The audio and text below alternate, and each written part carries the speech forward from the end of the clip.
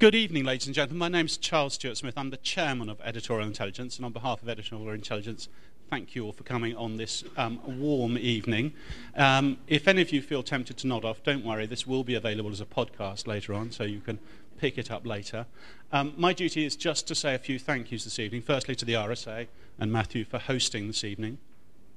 To our partners in this project, the Power of the Commentariat, Weber Shandwick and the City of London Corporation, and of course the Reuters Institute for the Study of Journalism, and in particular John Lloyd from the Reuters Institute.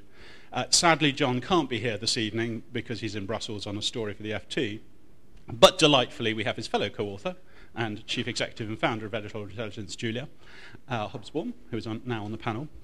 And all I need to do now is to hand over to Matthew Taylor, Chief Executive of the RSA, to chair the event. Thank you. Well, thank you. Good. Well, welcome everybody to the RSA. I'm slightly disorientated because we have events here at the RSA all the time, and they're free and open to the public, and so there's two or three people who come to every single event, and so it's a bit strange to be looking out they're not here tonight. So welcome to the RSA. We're here to discuss this excellent, short, fascinating pamphlet, The Power of the Commentariat, which I think you've all got on your seat in front of you. I'm not going to say much apart from introducing the speakers and inviting you to ask questions. I wrote a blog about this subject this morning. My blog's read by 4 people, including my mother, but she's on holiday, so my readership's down by 25%. But if you're interested in my views of the commentariat, there they are. A bit grumpy, I'm afraid, but they're there. As I say, we've got an absolutely excellent panel tonight. I won't say a great deal about them as I introduce them because you recognise all of them. We'll hear for each of them in turn, about 5 minutes per person. They'll stick very strictly to their time limit, and then we'll hand it over to you for questions. So our first speaker, appropriately enough, is Julia Hobsbawm, who was one of the authors of the pamphlet. And Julia, I think you're going to talk about what's in the pamphlet. I am. Well, it's very nice to be here to talk about the report, which was a twinkle in my eye for quite a while, and we've brought it to fruition. Of course, Editorial Intelligence believes the commentariat is powerful, and we make quite a nice living out of summarising and digesting and analysing the commentators, so we don't need the proof ourselves, but we wanted to hold up to the light, to some extent, this increasingly visible and prominent sector of the media. And I think that, in a word, the power of the commentariat is cultural, if nothing else. And the reason why I say that is that in culture, sometimes things are very definable and tangible, and sometimes they are very amorphous, and it's very difficult to be precise about the nature of their power.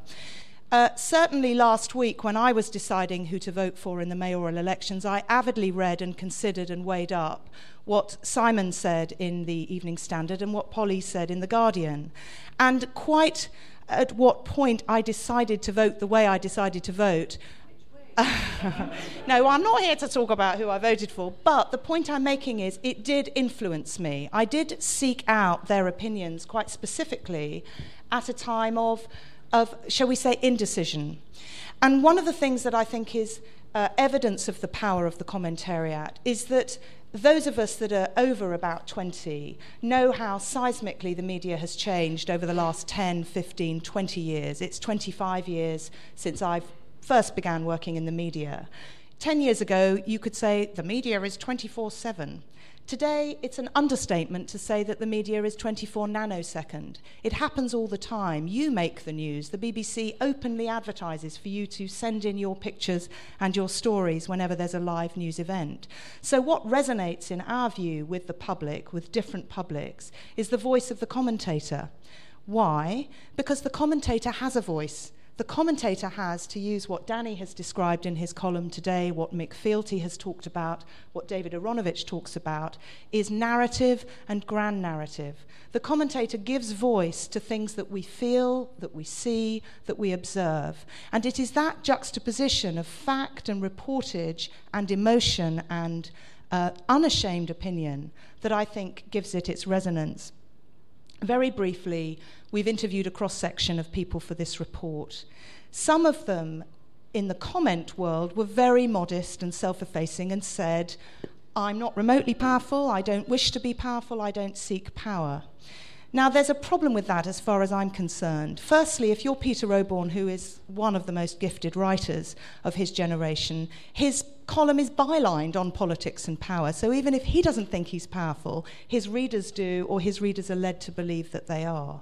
But secondly, it's not necessarily the individual moment of a column resonating. It is the aggregation of that opinion. And as one of our interviewees said in the report, when the Mail and the FT and the Guardian all say the same thing, and the Sun, you know you've got a problem. And it's very difficult to say how influential the comment media are on, say, the current travails of the government. But I would say the comment media is as influential or as uninfluential as the polling companies are. There are certain times when polls are less reliable than others. In the cultural moment that preceded this one, when it was fashionable to not be a Conservative, a lot of people felt ambivalent about saying they were going to vote Conservative, so they basically fudged it in the polls. Now it's much more reliable. If people say they're going to vote Tory, it generally means they are. So I've not set out, nor has John, to prove a point that the commentariat is powerful. I take it as a given that it is, but in subtle ways, in intangible ways, as much as the tangible. Thank you.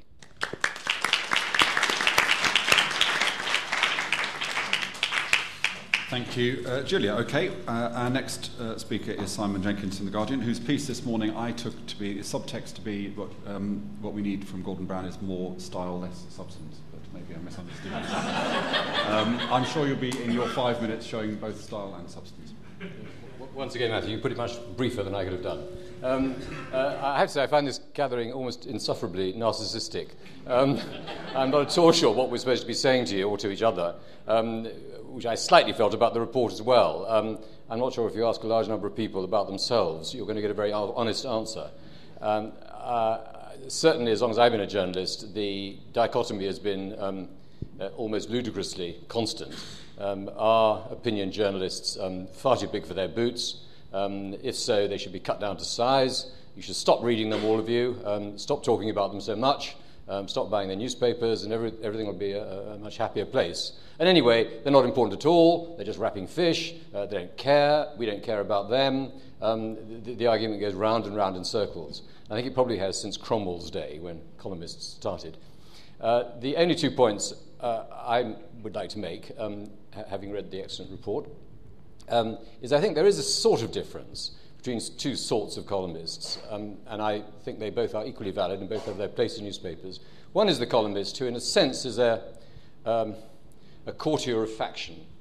They're recognisable, the reader knows where they're coming from, and when they change course, it's taken as assumed that the conversation within which they are operating is also changing course. And that sort of columnist is very influential within that particular factional context.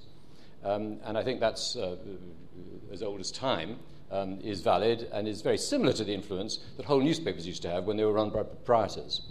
I think there's a different sort of columnist who is often more personal, less representative of the opinions of a group, and is often read just because the particular voice that columnist has is liked by a particular group of readers. And I think there is a sort of distinction between those two groups. The only other point I'd make, insofar as I'm trying to be substantive, is that I think that the power of the named journalist, and I just go back to the days when there were very, very few named columns in newspapers. And I can't quite remember Cassandra, who I see is cited in this, but I'm sure there are people in the room who can. But there really weren't very many people who were allowed space in a newspaper with their name on it, let alone that ghastly innovation, their picture to their name on it, which I have to admit I've fought all my life but failed. I think that the extent to which this particular phenomenon has become more prominent, which it certainly has, is itself a function of a failure elsewhere in the political system. We all want to talk about politics. The political community is engaged in a constant debate. If that debate diminishes in one corner of the field, it is going to increase in the other. Politics abhors a vacuum. And I think there's no doubt at all, this has become a bit of a cliche, but I think it's true, that insofar as you get less vigorous debate within the context of party politics, within the context of Parliament, also within other areas of the political spectrum, such as the universities, even to a certain extent the think tanks, the provincial Britain, in that general sense of provincial Britain, the provincial press.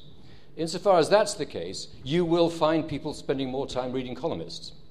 And that is a matter of default rather than a matter of specific activity on the part of newspapers promoting their columnists. So I do think that if you, and I don't think there are many people in this room, if you are among those people who in some sense deplore the increased influence of a particular group of journalists, qua columnists, I don't think it's our fault. I mean, you might think I would say that, wouldn't I? I think that we are merely a function of deficiencies elsewhere in the political system. Thank you very much.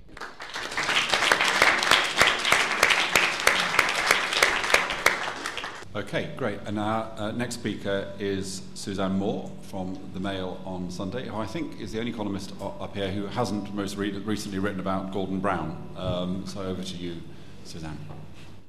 When I was at The Guardian, women rarely appeared on the comment pages. I know that's changed, but comment leader writing is still quite a male preserve. And in the hierarchy of newspaper identity, it's very important. But in the hierarchy of what sells newspapers, I'd argue not so important. What sells a newspaper, and you might not want to know it, but it's sports, a wine offer or a CD on the front of it. I often think that writing a column is quite... when people ask you what you do, and you say, I write a column, and they say, how big is it? And how often does it appear? So it's quite a sort of phallic thing to be doing. So the proliferation of columns, of course I can say mine is quite big, but the proliferation of columns means that there's many different kinds of columnists, as Simon said, doing different things. I mean, some people are your friends, and they're kind of writing you letters because nobody writes letters anymore. And some are telling you what to think, if only you had the time to sit down and think it, and those are probably the best kind of columnists. I think there's a big difference between a column in a Sunday paper and a daily paper, and there's a big difference between polemic and entertainment. I mean, there's no point writing something if someone isn't going to read it to the end. I'm employed by the Mail explicitly not to follow their editorial line, which assumes that I have a sustainable ideological position. That's not how they speak, but that's what it means. And the people that... assume that the assumptions that people make about Mail readers, Guardian readers, and so on, are often, in my experience, completely wrong. Of course, not everybody gets it. When I was first at the Mail, one bloke, I was arguing with somebody in conference, and one of the editors shouted at me, exactly what kind of conservative are you, Suzanne? So they don't all get it, but I'm obviously not there to represent their line. I went from the Independent to the Mail, obviously for money, but also because of the kind of people that I could speak to. At that point, I wanted to speak to the people who had voted, always voted Tory, who would vote Labour and will again vote Tory. From my letters, it's no surprise to me that Cameron is on the rise. These readers are socially liberal. They are way to the left of the editorial line of the Mail. And, I think these are important people to speak to. Another thing you won't believe is that it's harder to write a tabloid-style column than a 1,500, a broadsheet column. But I went from doing 2 1,500-word pieces a week to a tabloid-style column. In a tabloid, you punch it out. I mean, there's no doubt about it. You're going to make 2 or 3 points, and you're going to make them strongly. And often, because you have to do little bits, you get more response to the little bits that you just did as a little joke than you do to the thing that you really thought about it, and that's the nature of it. Last week, for instance, I did a piece on 40 years of safe and legal abortion for women in this country to celebrate the 1967 Act. And for me, it was more important to get that in the Mail than to get it into the Guardian or the Independent. So it's always a question of context. And when you talk about influence, it's like, who are you trying to influence? And what is your definition of power? And what is your definition of politics? For me, politics is often more largely cultural politics. To write a piece on lap dancing or something isn't the same as advising Gordon Brown not to smile inappropriately, but it's still political in a wider sense. The exchange between Westminster and journalism and all that stuff, sometimes it is a real genuine exchange, but of course we all know that it is sometimes just a kind of circular argument that no one is really interested in. And so I think column writing should sort of step out of that. And sometimes as well, we have to admit, we have to admit what we can't do. And, when I look at Steve Bell sometimes, I know that he can say more in one little image than some of us could sort of spend a lifetime saying. I agree with Simon. I think when the ideological divides between the parties become smaller, then it is important that columnists say their piece. I mean, obviously Iraq is an example. And one of the things about the report that, reading through the report, that is apparent is that we all pretend that we all are all kind of quite modest and we don't have any influence and we don't really want to do anything. The truth is, nobody would write anything unless they had an ego. Nobody would write anything unless they thought they could change something. And surely that is always your ambition, to shift the discourse a little bit, to nudge it, to provoke. I mean, if you don't want to do that, then, blog. That's all I can say. I think that's probably as much as I should say for now.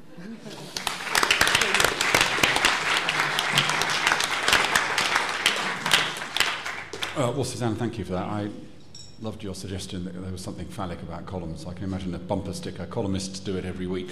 And of course, bloggers would respond to bloggers do it every day, even if nobody reads them. Okay, our next speaker, who has written himself forthrightly in the last day or so, is Charles Clarke. Charles. Well, Matthew, firstly, can I congratulate you on organising this whole thing? I think it's very good indeed, and it's important that people are looking at this properly. I think there are many different types of power involved in the commentariat. And I want to start from the position that I think argument matters in politics. And I think many people don't think argument matters in politics, but I think argument does matter. And I think the commentariat, the columnists who are here and elsewhere, are the prism through which many of those arguments take place and through which many ideas, views, propositions are tested more or less rigorously. There is no other part of the media which tests them. I agree with a criticism that Simon made a moment ago. There are many parts of politics which don't test propositions as rigorously as need to be tested. And I think the commentariat, from a wide range of different opinions, do that. I've experienced that in the various policy areas I've had to deal with. So if you look at the controversial areas like student finance, ID cards, counter-terrorism, these types of issues, a wide range of commentators with different views testing the accuracy, the seriousness, the feasibility of the propositions that we had. And I certainly thought when I was a minister that it was an important part of what I was doing to try and engage in the argument which the commentators were making on that question. I think the commentators are more important than many of the other examples. I agree with Suzanne's implicit remark about the blogs. I don't think the blogs are really engaging with the argument very much at all. In the list that you provided, Julia, in the document, I don't actually think the leader columns actually engage very much. I don't think the leader columns are very significant in this. But I think the commentators are. I don't think the universities are very significant, Simon, in relation to what's happening. I think the reason why think tanks were set up and why they exist is because of the incapacity of the universities to engage in many of the contemporary debates and test what's going on. They may give you an answer as to what's going to happen in 5 years' time if you're lucky, but they're not really engaged in what's happening now. So there are not many places where it really happens, but the commentators, the commentariat in this language, do. Now, it's very important that happens now. With the state of politics at the moment, it's very important that the arguments about how would the Conservatives do, how will Labour take its way forward, and so on, are really explored by the commentators from all their different positions. I think it's very important indeed. And here we come to the key, which I hope that this project will continue to explore. What is the quality of the commentariat? There's some very positive people, some very positive aspects, who are very rigorous in argument. Some of the commentators are the most rigorous people you will ever come across in terms of going through an argument, and that's extremely important. There are people who are fearless in exploring the inconsistencies, the doubts, the problems that exist in certain positions, and we need more of that as well.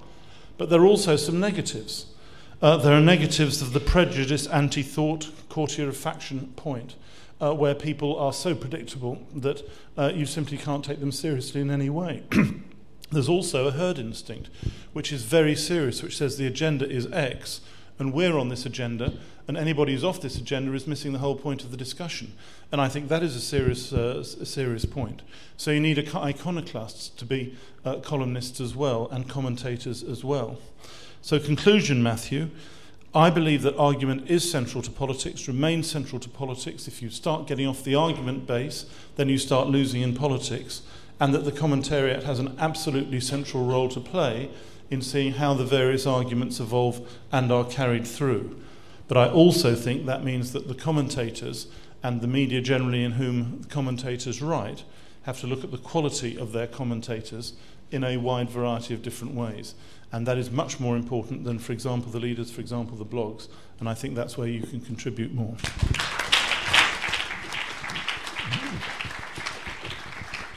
Okay, well, thank you for that, Charles. Now, our final speaker, because Hilary Armstrong hasn't joined us, gave some advice to Gordon Brown just recently. He suggested that Gordon needed to have a strong narrative and to advance big themes. So I'm sure, Daniel, that you will be making a contribution which in 5 minutes has a strong narrative and advances big themes. Well, first of all, let me start not as a columnist but as a former political practitioner. There can't be any question that Julia and John started in the correct place. As a political practitioner, there's no doubt whatsoever that what commentators have written is, and I won't use the phrase commentariat in the same way that I refuse to use the word blogosphere.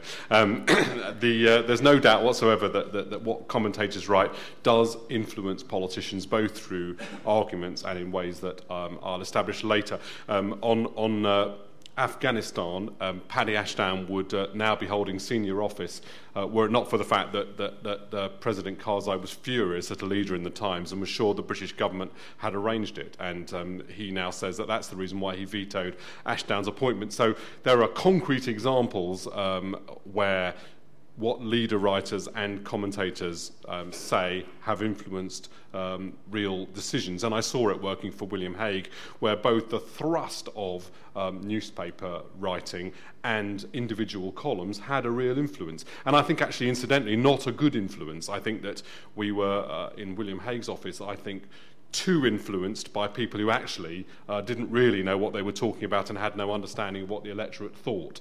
And we should have applied our own judgment rather than following the judgment of others. But that was an influence on the William Hague's office, I think, from the inside is indisputable. So the real question is, how do we model the influence that commentators have? How can we see the way that they influence decisions? The best way to make a political decision would be with a vast number of people contributing each independently from the other a judgment, the wisdom of crowds, effectively. But that isn't actually how we make the decision. It's really the opposite. We arrange very small numbers of people who are all reliant on each other's opinion. That's how British politics is done, in contradistinction to everything we know about how to make a good decision. And commentators' role, as well as contributing, as Charles suggested, to the individual arguments, is really to shift us from one unstable equilibrium to another, to push the herd from going in one direction to another. You will all remember that in the summer, everyone went brown-tastic, to use Matthew's phrase, and rubbish became the new brilliant, and we were all incredibly impressed that Gordon Brown didn't know which way to turn out of his car because we thought this was a new age of unspun politics.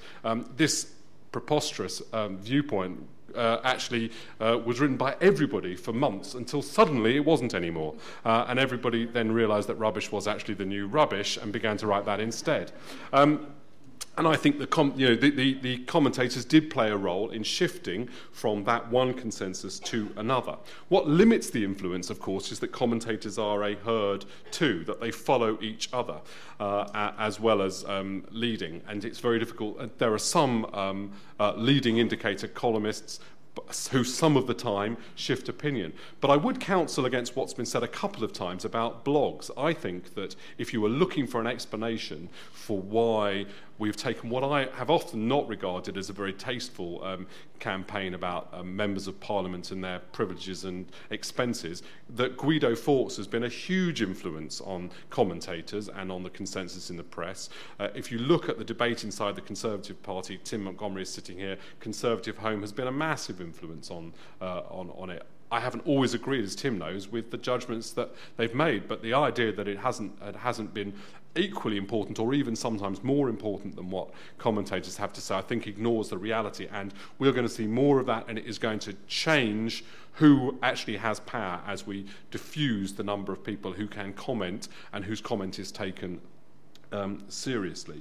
Another thing that limits the power of commentators is that we're often reflecting truth, and we're analysts and bad persuaders. If you were one of the things that I note, for example, is lots and lots of commentary about obesity. I'm absolutely convinced that the effect of this is to increase obesity. As we pass from one person to another, the idea that everybody else is obese. This is bound, any social psychologist would tell you, to inform people that obesity was actually the norm, much more normal than it actually is, and to encourage people to eat more. If commentators were real persuaders, they would be interested in the rules of persuasion and avoid such mistakes. But actually, that isn't in our interest, because what we really are analysts and polemicists. We're not trying always to change things, and if we do, we would act in different ways. So while it is unquestionable that what commentators say influences people, I would say, first of all, that not all commentators all of the time are being all that influential, because often they're being influenced by another commentator, and that that it's the person who tips you from one position to another, and it's very difficult to judge who that might be, and it's different people all the time. And secondly, that the restricted group of people that we now regard as commentators, I think, will in time become a much bigger group as we begin to, as the internet begins to establish other names and faces. I hope that one of the consequence of that will be a movement to a greater sample size and more independence between individuals, but there's sometimes a disturbing trend towards herd instincts on the net as well.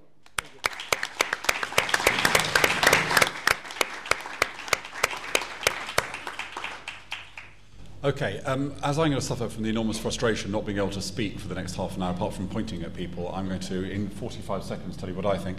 And it's simply one comment, which is that I, generally speaking, belong to the school that thinks the biggest problem of politics is not that politicians are trying to screw the people, but that politicians are frightened of people. And they're frightened of people who, as a whole, increasingly present impossible demands to politicians who want to have their cake and eat it too, and then throw it up and eat it again. And in that context, what worries me about the commentariat overall, and this is a generalisation, is that we would rather read things that make us feel self-righteous than make us read things that make us feel self-critical. And so generally speaking, the commentariat overall propounds a view which is what is going on in the world is that venal politicians are screwing you, rather than that we as citizens face a set of very difficult choices. And that feels to me overall to be a problem. Because actually I don't think the problem that we face as our politicians, it is that we as a society aren't willing to face up to some of the very difficult choices that we face in a whole number of different areas. That's enough from me. Like a kind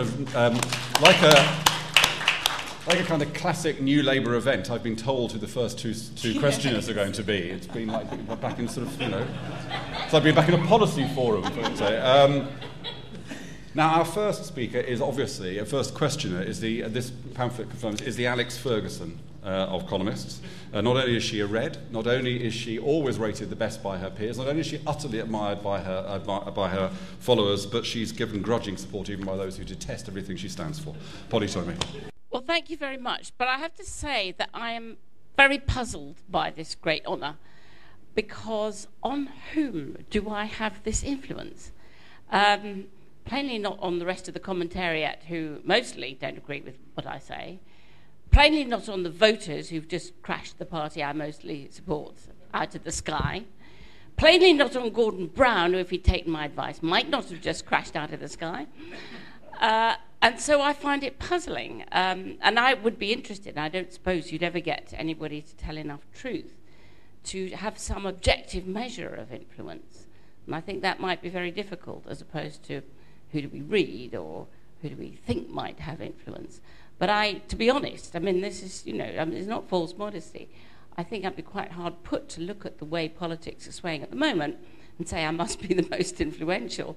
I must be more influential than the Daily Mail, the Sun. I find this difficult. Nevertheless, I'm extremely pleased to be thought so. David Cameron wants people who like what you write to think that he's not a threat, and that in that sense, one of the things that you've managed to do is to drag the political centre ground to where you stand. Now, you may not agree that David Cameron does stand for what you stand for, but he clearly wants people to feel that they can both agree with you and agree with him. Well, I think the David Cameron incident was just part of David Cameron's butterfly tactics. He alights briefly on an iceberg or a husky or me and has a little bit of that and says for one day, oh, look, I'm a bit Polly-Toynbee today. And he leaves no footprint, he leaves no policy and floats away. And people say, oh, he must be quite good on poverty because she cares about poverty, for instance. So I don't think that quite counts as influence. It might be being used a bit, perhaps, in a way, without my advice, without my consent.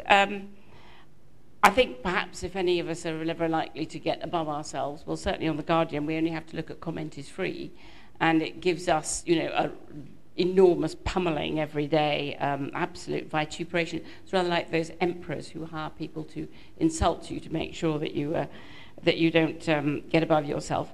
But I think the important thing about being a political columnist is to like politics, to trust politics, to believe that on the whole, politicians of all parties, apart from a few bad hats, really relatively few, do this pretty dreadful job because they really want to get something done as they see it, make the world better. And I think if you don't start from that supposition, you're really sunk. If you think they're all cads, rotters and bounders, if you think they're all in it for themselves, or they'll say, out for the expenses, good heavens, I think you're done for. I think you have to have that basic admiration. And I think perhaps what distresses me most about the way Comment goes, and certainly about the way that Comment on the blog goes, of the Guido Fawkes, if he's the leader of that crew, it is very much to denigrate, to despise, to think that they are all extremely bad people who we should be wary of. And, where does democracy go if we have no respect or honour for the people that we elect, who have 40 years of life? You might, if you're jolly lucky, get a couple of years in the cabinet, an awful lot of years on the backbenches, perhaps the best years of your life. As a prospect, as a career for a bright young person, it's a pretty poor outlook. So I think we should be more generous to them. Sorry, I hadn't really asked you a question. I suppose the question I would ask is, is it actually getting worse? Is the commentariat getting more abusive about politics, bringing it into worse contempt, and being less, perhaps, analytical than it used to be? Or was it always thus? What I'm going to do, because we have such a fine panel I completely trust to show the right judgment, is I'm going to just let you panel leap in when you feel that you want to make a comment or to answer a question. I'm going to Danny, can you just respond to that particular point that Polly makes about whether or not the commentariat are getting worse in terms of their kind of critique of the political establishment? Do you think that's cyclical? I mean, you rather implied a kind of these things going kind of sideways. Well, I certainly believe that we forgot with members of Parliament that we're their employers, and we have been bad employers. We're rude and we lack perspective. And I think that has been true of some commentators and some newspapers, and has been a thrust of some articles, and I think a lack of respect of politicians has been part of it, and I don't welcome it. I think sometimes we're inclined to gloss over. I learned, one of the things that I learned when I started working at the Times was that in politics you have to think of a few ideas, and they have to actually work, and you have to stick with them, and you might still be asked about them 15 years later. In journalism, you have to think of a vast number of ideas, but you don't have to stick with them. And they both present difficulties, but there's not enough respect, I think, sometimes for commentators of how difficult it is to get clear, big, consistent policies that actually work, see them through and produce a coalition behind them. And so I think Polly's got a point in that respect. Running a think tank is about halfway between, I'd say. Right. I'm afraid I can't give every question the same eulogistic introduction that I gave to Polly, Tony. So could all future questioners, could you identify yourself before you ask a question and make your point? That's very kind of you. Tony Halmos from the City of London Corporation. 3 quick points. Firstly, we're delighted to have helped support both the publication and tonight's event. As Charles Clarke said earlier, a crucial debate to have, whatever one's views on the particular points that have been raised. Secondly, what is the view of the panel on a rather obvious sort of recent topical point, namely, was it the Standard what won it? They themselves, in effect, if you look at the words across the strap on the top of the Standard on Friday in the late edition, said so, like the Sun did back in '92. The words weren't the same, but the interpretation was the same. Something like Standard investigation helps Boris win, but it was the same point. So the question there, and particularly in the context of tonight's event and the publication, the commentary in the Standard, Simon, Andrew Gilligan, etc., as against obviously the balance, as against the news investigations and so on. That is such an interesting point. Let's do that one first, and I'll Simon. I mean, I think you've got to be very careful with this one. In the first place, there was plenty of ferocity on both sides of that London debate, not least in The Guardian. So I honestly don't think the Standard won it anymore, The Guardian lost it. The other thing I really do feel, and it gets back to something Polly said, which, I mean, I totally agree that your tone of voice as a commentator has got to show a certain decent respect for people who are doing a very difficult job, in this case politicians. I hope we don't take that too far. I mean, I haven't got too much respect for politicians. If I start having too much respect for politicians, no one's going to read me. And anyway, our job is not there to show respect for politicians. I do show respect for politics, and I think that was really your point. But in the case of this great issue, do newspapers swing elections? I just don't believe it. I think people swing elections. Electors swing elections. If it were the case, and I remember there was one moment in the 1970s when there was a danger, when the Daily Mirror was up for sale, and there was a danger that the Daily Mirror would be bought by a right-wing proprietor, when every single newspaper in Britain would have been Tory. I would have considered that a legitimate reason for government intervention. But short of that, the extraordinary phenomenon in Britain is the plurality of the press. One of the reasons why columnists are so much more, quotes, potent in this country compared to America, where the blogs are potent, there just aren't very many newspapers in America. I think you've got to consider the kind of the political economics of the media as a part of this general question. But I really don't think, I mean, it's all fair in love and war how newspapers are biased before elections. But as long as it's the case that there are lots of newspapers which most people read knowing the predisposition of the newspaper proprietor or editor, as long as that's the case, I think democracy is pretty safe with the press we've got. Do you want to comment on this, Charles? And also, you might want to refer more broadly to the power of local newspapers who have a greater monopoly in relation to, and which arguably the Standard is not a complete monopoly, but has a... Unfortunately, I agree with Simon. I don't think it was the Standard what won it in this occasion, nor do I think it was the Sun what won it in 1992, an election which I know very, very well. The Sun behaved disgracefully. I actually think the Standard behaved pretty badly in relation to this election myself. However, I don't think they were the cause. I think they're illustrations of what I was trying to say earlier on, which is they illuminate the argument or lack of argument. If you go back to 1992, I think there were certain things that Labour didn't succeed in doing to win the 1992 election, which were exposed by that election campaign and gave the Sun an ability to operate in the way it did. I think there were certain things Ken didn't do in relation to this election, Ken Livingstone didn't do in relation to this London election, which made it easier for the Standard to make the arguments that it did. And it was an illustration of the situation. I think it is a serious cop-out for political parties or politicians to say that the media determine the outcomes. I think there are many very unpleasant aspects of the media that I hate, actually, and normally under my shy and retiring disposition, I try and keep that relatively quiet. But I don't think it's responsible for what happens in elections.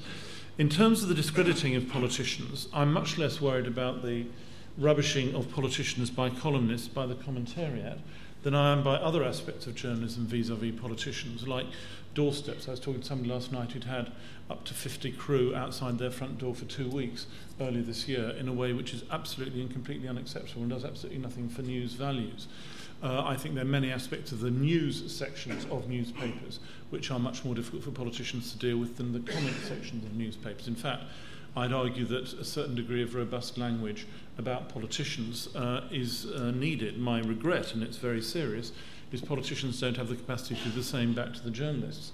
And I could give quite a number of to the columnists. There's a number of occasions as one of them is referred to in the pamphlet, where I've thought that columnists have been seriously offside but I've had absolutely no means of being able to say that, and I've had the experience myself of lies being told about me and the editor of major national broadsheets refusing to publish a letter back because they don't think that my letter is the correct description of the integrity of their journalist. Well, actually, my letter was not designed to be about the integrity of their journalist. It was designed to be about the lies told by that journalist. And I think the inability of politicians to come back is a weakness in the media which it should examine. But nevertheless, I fundamentally agree with Simon that a very robust set of exchanges which exposes politicians and what they say is a fundamental part of democracy, and the most distasteful aspects of what affects politicians are not done by the commentariat. The other thing, I agreed very much with what Polly said. I thought it was very interesting, but I think her concept of an objective measure of influence is quite entertaining to think how one might do it. And I think that, in a sense, it's worth remembering, you know, the Mail and the Sun at different eras have been very effective in going down a particular line and changing the climate. Columnists like Richard Littlejohn, not a man I admire hardly at all, have been very effective in changing the climate in certain ways. And it is the case that it's very difficult to contest them. And I think that's the thing which I'd say in all of this when you talk about influence. It's, the authority of a Simon Jenkins, and I don't mean it personally, or a Polly Toynbee, and again I don't mean it personally, or Richard Littlejohn. It's difficult for anybody to get back.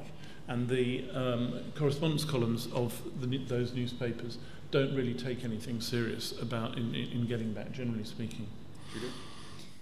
Well, I kind of don't think the Standard won the election. I think Ken lost the election, and I think it's very important to uphold the tradition, however uncomfortable, of investigative reporting. And I believe that Andrew Gilligan did an effective, devastatingly effective piece of investigative reporting and threw up uncomfortable, unpalatable, difficult, dangerous truths that may have been minor in the grand context, but which resonated with the public. And one of the things that I think columnists do so very well is they both reflect opinion and they refract and shape opinion. And you know, in some senses, one turns to a columnist to have a wonderful turn of phrase, and all of the columnists that have great traction and great salaries in this country have a wonderful turn of phrase. But they both tell you what you already know and what you feel and thought and say it better than you, and they also sometimes give you information. Polly was cited in many cases in the interviews in our report for the depth of her research. Columnists are journalists. And even Richard Littlejohn, who I actually do admire hugely for his polemic and his ability to connect and say uncomfortable truths, we had an unnamed ministerial aide confirm to us that it was in a way much the easiest option to listen to the Westminster commentators and those inside the village and the Peter Riddells and people who are completely spot on than it was to hear what Richard Littlejohn was saying the people feel about the Gurkhas and what the people feel about police pay. So that's exactly why I think the media is powerful, is because it's saying things people don't want to hear as much as what they do want to hear. And I think it told, in the Standards case, some extremely uncomfortable truths about Ken, and I think it mattered in the outcome. Okay, who's next? Ben Atfield from Wood and Atfield. Simon Jenkins, you said that you thought the rise or the strength of the commentariat was in large part due to the consequence of the poor or the weakness of the political debate had out by the political classes, and that puts the commentariat in a very strong position. My question for the panel really is, I'm trying to think of the whole quote, that glorious summer last year, how it was to be young when Gordon Brown was coming to power and the terrible Tony Blair was going, and everybody was remembering of Gordon's ideological compass and how it would direct him and reinvigorate politics. What is it that the commentariat has to direct their critique and their understanding and their insight into our society? Because I found really shocking, and the only person I can think of, I'm sure people will put me wrong, was Matthew Parris, who relentlessly ploughed away that Gordon Brown will be called a bluff very quickly, and everybody lampooned him. And here we are, 12 months on, and everybody, the consensus of the commentariat has swung the other way. Nobody wants to really remember or reread the articles, and all of a sudden we're talking about how wonderful it would be to have Tony Blair back, almost. So my question is, what's the ideological substance or the compass that helps the commentariat or assures us that the commentariat has some insight or some uncritical approach that we should appreciate? You could say the same thing for Clinton. I mean, Clinton was an absolute guaranteed shoo-in, and just hasn't been reflected by the journalism. Okay, I don't think anyone's actually said that Tony Blair should come back. I look for it every day and I haven't quite yet seen it. I mean, I say it every morning, of course, as I get up. But now, behind you, yep. Yes, Julian Samways. When politicians are weak, does the commentariat get stronger, which is the Westminster Village argument that essentially you're talking to each other? And I'm glad the panel tonight, by the way, have held back from what could have been an ego fest. The second point is on the commentariat. Who are they? I mean, Suzanne touched on the point, cartoonists, are they commentariat? Talk show hosts? Where are the Sun and the Mirror tonight? So it could be a much broader audience than, or much broader panel perhaps than we've got tonight. And lastly, one of the good things, and a plug about editorial intelligence, is it's very easy to look at what you're all writing very quickly in a 2-minute summary. And a few weeks ago, none of you had any consensus about the future of Gordon Brown. Then after Thursday, you've all got a consensus about the future of Gordon Brown, but you're all giving completely conflicting advice about what he should do with his predicament. So how do we tell who's influential? That's well up to you, isn't it? And then over here. I'm Nico MacDonald. I'm chair of the BBC's Media Futures Conference. I think Charles and Danny hit on two key points. One is the idea of the quality of debate and how we increase that, in the case of Charles. And Danny's comment about the wisdom and how we best make decisions in society. And I'm interested, particularly this is directed, I think, to Danny, given his role in the Times blogosphere, so to speak, and perhaps to Julia. What is the one thing that we might do that would enable us to better create a space for debate and discussion online, assuming that we're not going to end up with a stronger political class, which it was indicated would actually reduce the need for the commentariat? And my feeling is that at the moment we don't have a lot of good models. I think the editorial intelligence summaries, without being too creepy to Julia, are actually a very good start. Comment is free. I'm interested that Polly does read the comments there, and credit to her for that. We don't actually have very strong models taking advantage of new technologies and new designs that would allow us to have a richer, more involved, and more thoughtful debate, both on and offline. What's the one thing that we could do to improve that? Okay, I'm going to ask the panel to be very brief in order that I can take one more round of questions before the evening comes to a close. So I'll kind of do it in reverse order, Dave. The first point was about weakness of debate. I think it's unquestionably the case that one of the things that gives the commentators more influence they might otherwise have had is the very restricted way we have of debating politics in this country. Basically, everybody in the Conservative Party has to agree with everybody else. If they don't agree with them, it's a gaffe or a disaster. If that same is true of the Labour Party, making it impossible for anybody to say anything interesting at all, because they know that at any point they've got to, everybody else in the party has got to be accountable for what they say. It's not surprising then that politics is atrophying, and it's impossible for politics to continue in the same way in the internet era, in my view, because there's going to be such a vast number of ways of communicating with the electorate and the electorate communicating back, that politicians who are creating these incredibly tight messages just designed for the broadcast media through central offices are going to just look increasingly manufactured and out of date, and the political debate will pass them by. So I do think that weakness of the political debate is one of the things that accounts for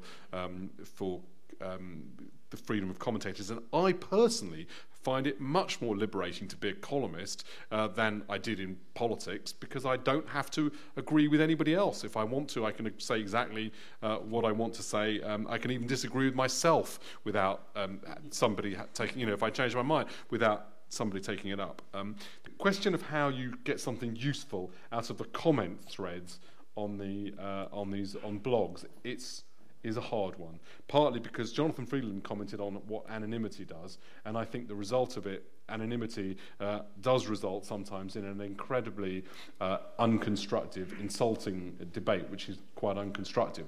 So one small thing is that I like to encourage people to give their real names, but that's completely against netiquette, and if you did that, your comment threads would collapse. So you have to be realistic about it. I think that I was very, very interested in something that was used on local election night, which was and has now been used by a few bloggers, which I've now got the name wrong, but it's something like Cast It Live.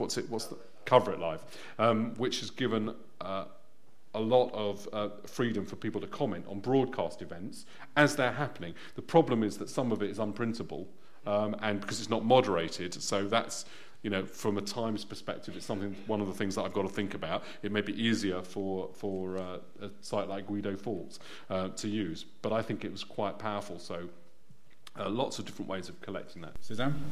I'll just say 3 quick things. I think because everybody in this room is obviously interested in politics, they underestimate, as I said already, that politics is not what sells newspapers. And, we can all get on our high horses about this, but if you talk to readers about why they buy a particular newspaper, it's often not because they think of themselves in a certain way.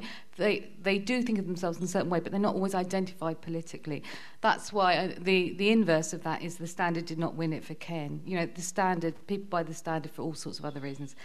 The other thing is that this idea about the internet and these people coming up and everybody will read everything. Well, surely one of the reasons that there's so many columnists is because we are saturated with information and we just look to certain people to get us through.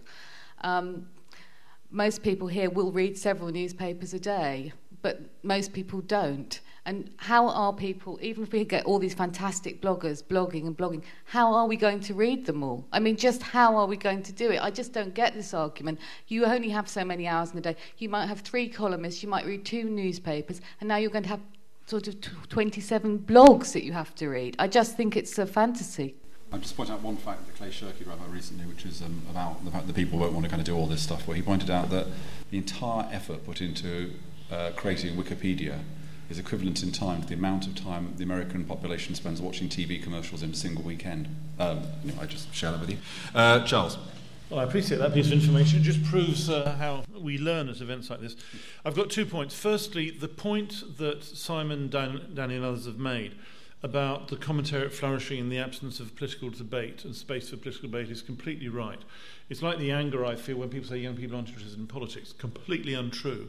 What it is the political institutions, including Parliament, political parties, local government, etc., have not found a way that relates to it. And that is a massive, massive, massive challenge. And so I agree with the final question that we have to create space for discussion online, except that I think there will be many different spaces. Ian Allen Milburn tried in a way with the 2020 vision that got killed off for a variety of reasons that didn't succeed. But actually that is what we have to work on. Though I do think this business about names is important. I don't listen to anything or read anything that people don't have their real name on. I think it's almost disgraceful to put forward a point of view without having a name attached to it. And it's like all the sources behind political journalists, which should all be named, in my opinion. I think it's a ridiculous state of affairs in which we live. The second point is about Gordon. I'm in the difficult position of being one of the few Labour MPs who didn't nominate Gordon to be leader of the Labour Party. My frustration is that everything for a long time now has been through a Blair-Brown prism or through a Brown anti-Brown prism, and it's almost impossible, and I say this with feeling, to say anything about any subject related to politics without most of the commentariat and most of the news media describing it as another foray into Brown Blair or Brown anti-Brown or whatever. Now, of course, some of those things are forays into that space, but actually it means just about nothing else can be said or done in any way, and that is a massive inhibition on what people are rightly saying, the need to have a proper political space in which there can be proper debate. Now, how can that be changed? Both by the conduct of politicians changing and also by the conduct of the media changing. But the fact is, most of the media, including most of the commentariat, interprets just about anything that a number of people say, including myself often, as simply yet another venture into this type of discussion. Thank you. Julia? Well, just briefly, I'm a bit shocked at how dismissive some of the panel are about the blogs. I think the blogs are fantastically important, particularly in relation to politics. In fact, the only sphere of influence that the blogs unarguably have is in relation to politics. I read 6 or 7 politics blogs a day, whether it's Guido Fawkes or Ian Dale or Conservative Home or whatever, and what's very interesting is that the Labour and the Left blogs don't really exist as a force, as a voice. And the reason why they're significant is partly because they are able to say things that are slightly more difficult and dangerous, and they break news and provide comment, but also because of aggregation, because Comment Central and Real Clear Politics in America and Comment is Free and so on and so forth. They link and link and link and link so that a piece by Polly, which may be fantastically widely read anyway on The Guardian, is ricochets around the world. And that's what opinion does, it ricochets, and I think it does so with increasing significance through the blogosphere. My one observation, however, is that the blogs are pretty masculine, pretty aggressive, pretty monotone. I'm not a kind of, let's raise the feminist flag every 30 seconds, but I do think it's pretty obvious that there is no women's voice, there is no balance, there's no sense of, perspective and feeling. It's all pretty brutal and vulgar, actually, on the blogosphere, and that, if we're going to extend it so that people begin to take opinion online and regard it in print and online as indivisible, it has to cut the mustard. And whether that's getting rid of anonymity, I don't know, but it has to grow up a bit, actually, collectively. But it's really significant, and I think people that underestimate it and think that print comment is superior are wrong. Simon? I think, as far as the blog is concerned, we just don't know where we're going yet. I've been in America, and it's so different, the political debate in America, because of the paucity of conventional newspapers and the saturation effect of the blog now, of the web now. As far as newspapers are concerned here, plenty of people in this room, there's Georgina Henry who does the Guardian one, and we have this conversation all the time. What on earth do we do with this stuff? I respond to emails, which on the whole are intelligent. Most of them come from abroad, so are you writing for an American audience in The Guardian or for a British audience? You really don't know yet. Many of them are from women. I would not have agreed with Julia on that at all. The blog is different. This is kind of hundreds of, just kind of, I won't say the word diarrhea, but you think to yourself, what on earth, have I got to read this stuff? It's rotting my mind. I've got other things to do. You plough on and you think, this is just crap. And yet, it's the public talking back to you. So you've got to respect it in some sense of the word respect. But I just don't think we know what to do with it yet. We've unleashed a monster, and we're still not quite sure what it is. The other question was, I think at the very beginning, basically the old question, who on earth do you think you are? I get very nervous if someone says, who do you represent? Or, you start saying, I've got these readers here and these readers there. And I remember actually Little John was once asked, how did you get so angry every morning to write a column? And Richard actually said, I don't know what the question means. If I didn't have a column, I'd pick up an AK-47 and go and mow people down in the street. And I have to admit, I sometimes feel that. It is just something we do, and someone pays us to do it. Where you're coming from, who you're representing, I think would be a terrible mistake to answer. The only thing I do think, and I think I speak for most newspaper columnists here, faced with this great uncertain monster, the blog, is we don't just express an opinion, we try and do it in a certain way. We use grammar, we try and use imagery, we try and use examples, we try and do some research. A column is actually a crafted piece of work, believe it or not. And I don't know, I just take a certain amount of pride in trying to do it that way, and that is not something that naturally fits in the blog. It is a different sort of journalism, and I just hope it lasts. Okay, now I promised I'm supposed to be finishing now, and I've seen a few arms. So what I'm going to do is say I will take some questions, but on the condition that their question or their comment lasts no more than 30 seconds. Then I'll invite the panel to come back in and make one final point, which may be a response to the question, or it may just be their final point. Okay, and I've seen the 5 people I'm going to take, so there's no point putting your hands up now. I'll start with John Campbell. My brief comment or observation or question is about the definition of politics. I had worked from the assumption that the blogosphere would democratize not just the source of the comment, namely the people commenting, but also the subject matter. Now, correct me if you think I'm wrong, but actually I love devouring all the political blogs that exist now, and you're right in commenting that the vast majority of them are from the right, but they are all SW1. They're all Westminster. They're all The Village. They're all who's up, who's down, who said what. What has happened to this idea of politics, we were told, was being conducted out with Westminster on the street? What's happened to the blog about immigration in Dover? What's happened to the blog about Trident, about Faslane. Where is the politics being conducted in the new technology that is not about the Westminster game? Hello, I'm Antonia Cox. I'm a leader writer at The Standard. There are female leader writers. I'd just like to pick up Charles Clarke on what he said earlier about The Standard's coverage. Are you suggesting that we shouldn't have run the Andrew Gilligan stories? Those were serious stuff. They were about misuse of public money. There are extensive police investigations, the district auditor's probe. These are not stories that any newspaper worthy of the name could have suppressed. And I don't see that there's any justification for calling our coverage disgraceful. And I'm just interested in what the rest of the commentariat have to say about that. I'll ask you a question as you're standing, which is, could you tell us overall, in, say, the last 3 months of the campaign, how much money and how much time was spent on investigating Ken Livingstone as against how much money and how much time was spent investigating Boris Johnson by the newspaper? You presumably know that fact. I'm afraid that fact is totally above my pay grade. But there are people who know. I'm sure you'll tell us then, in due course, or someone will. OK, right in the corner of the room. Thank you. Peter Bale from Microsoft. I work on MSN. I did think for a moment there that I was in a room of 18th century Whigs complaining about pamphleteers. I'd like to ask what you're doing about your own accuracy. I think one of the things that the blogosphere or the net has done is expose people like you much more to demands to be accurate. And often many of us fail in that regard. I think particularly in medicine, where we have Ben Goldacre, fortunately in the Guardian, to call everybody to account.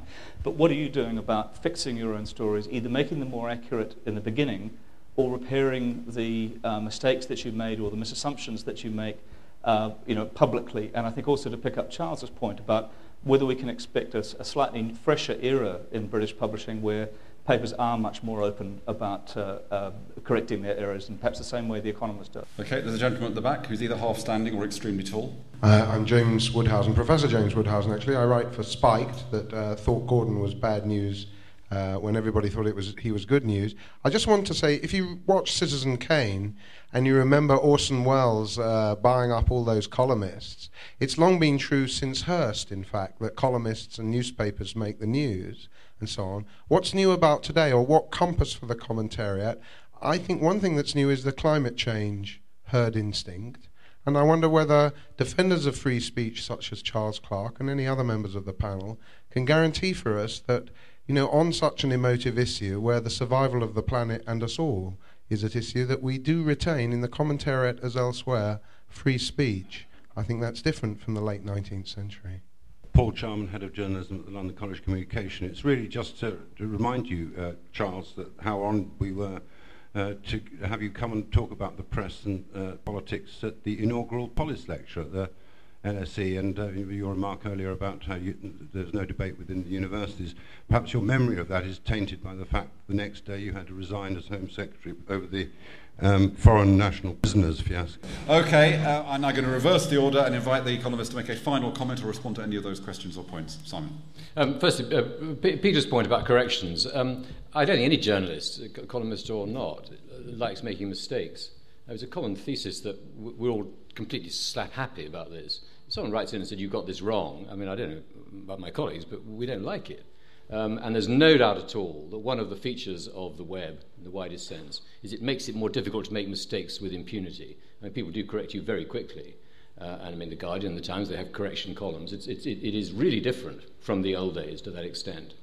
And that's really the point I want to make. The only other thing I'd say is I think the fact that we're having this conference, the fact that we're discussing a sort of revolution that's now taking place in the way in which we conduct politics and political debate in Britain is a good thing. There is no doubt at all that more people's voice is getting out there and being heard, more people's views are being discussed. I absolutely agree that the political blogs are peculiarly Westminster-centric. But that doesn't mean that if you go down to Cardiff or Birmingham or Manchester, you haven't got blogs there and people contributing to blogs about City Hall. I mean, everything has changed. I'm not sure we've got the full measure of it, as I said before, but I just think it's an extremely good thing. Julia.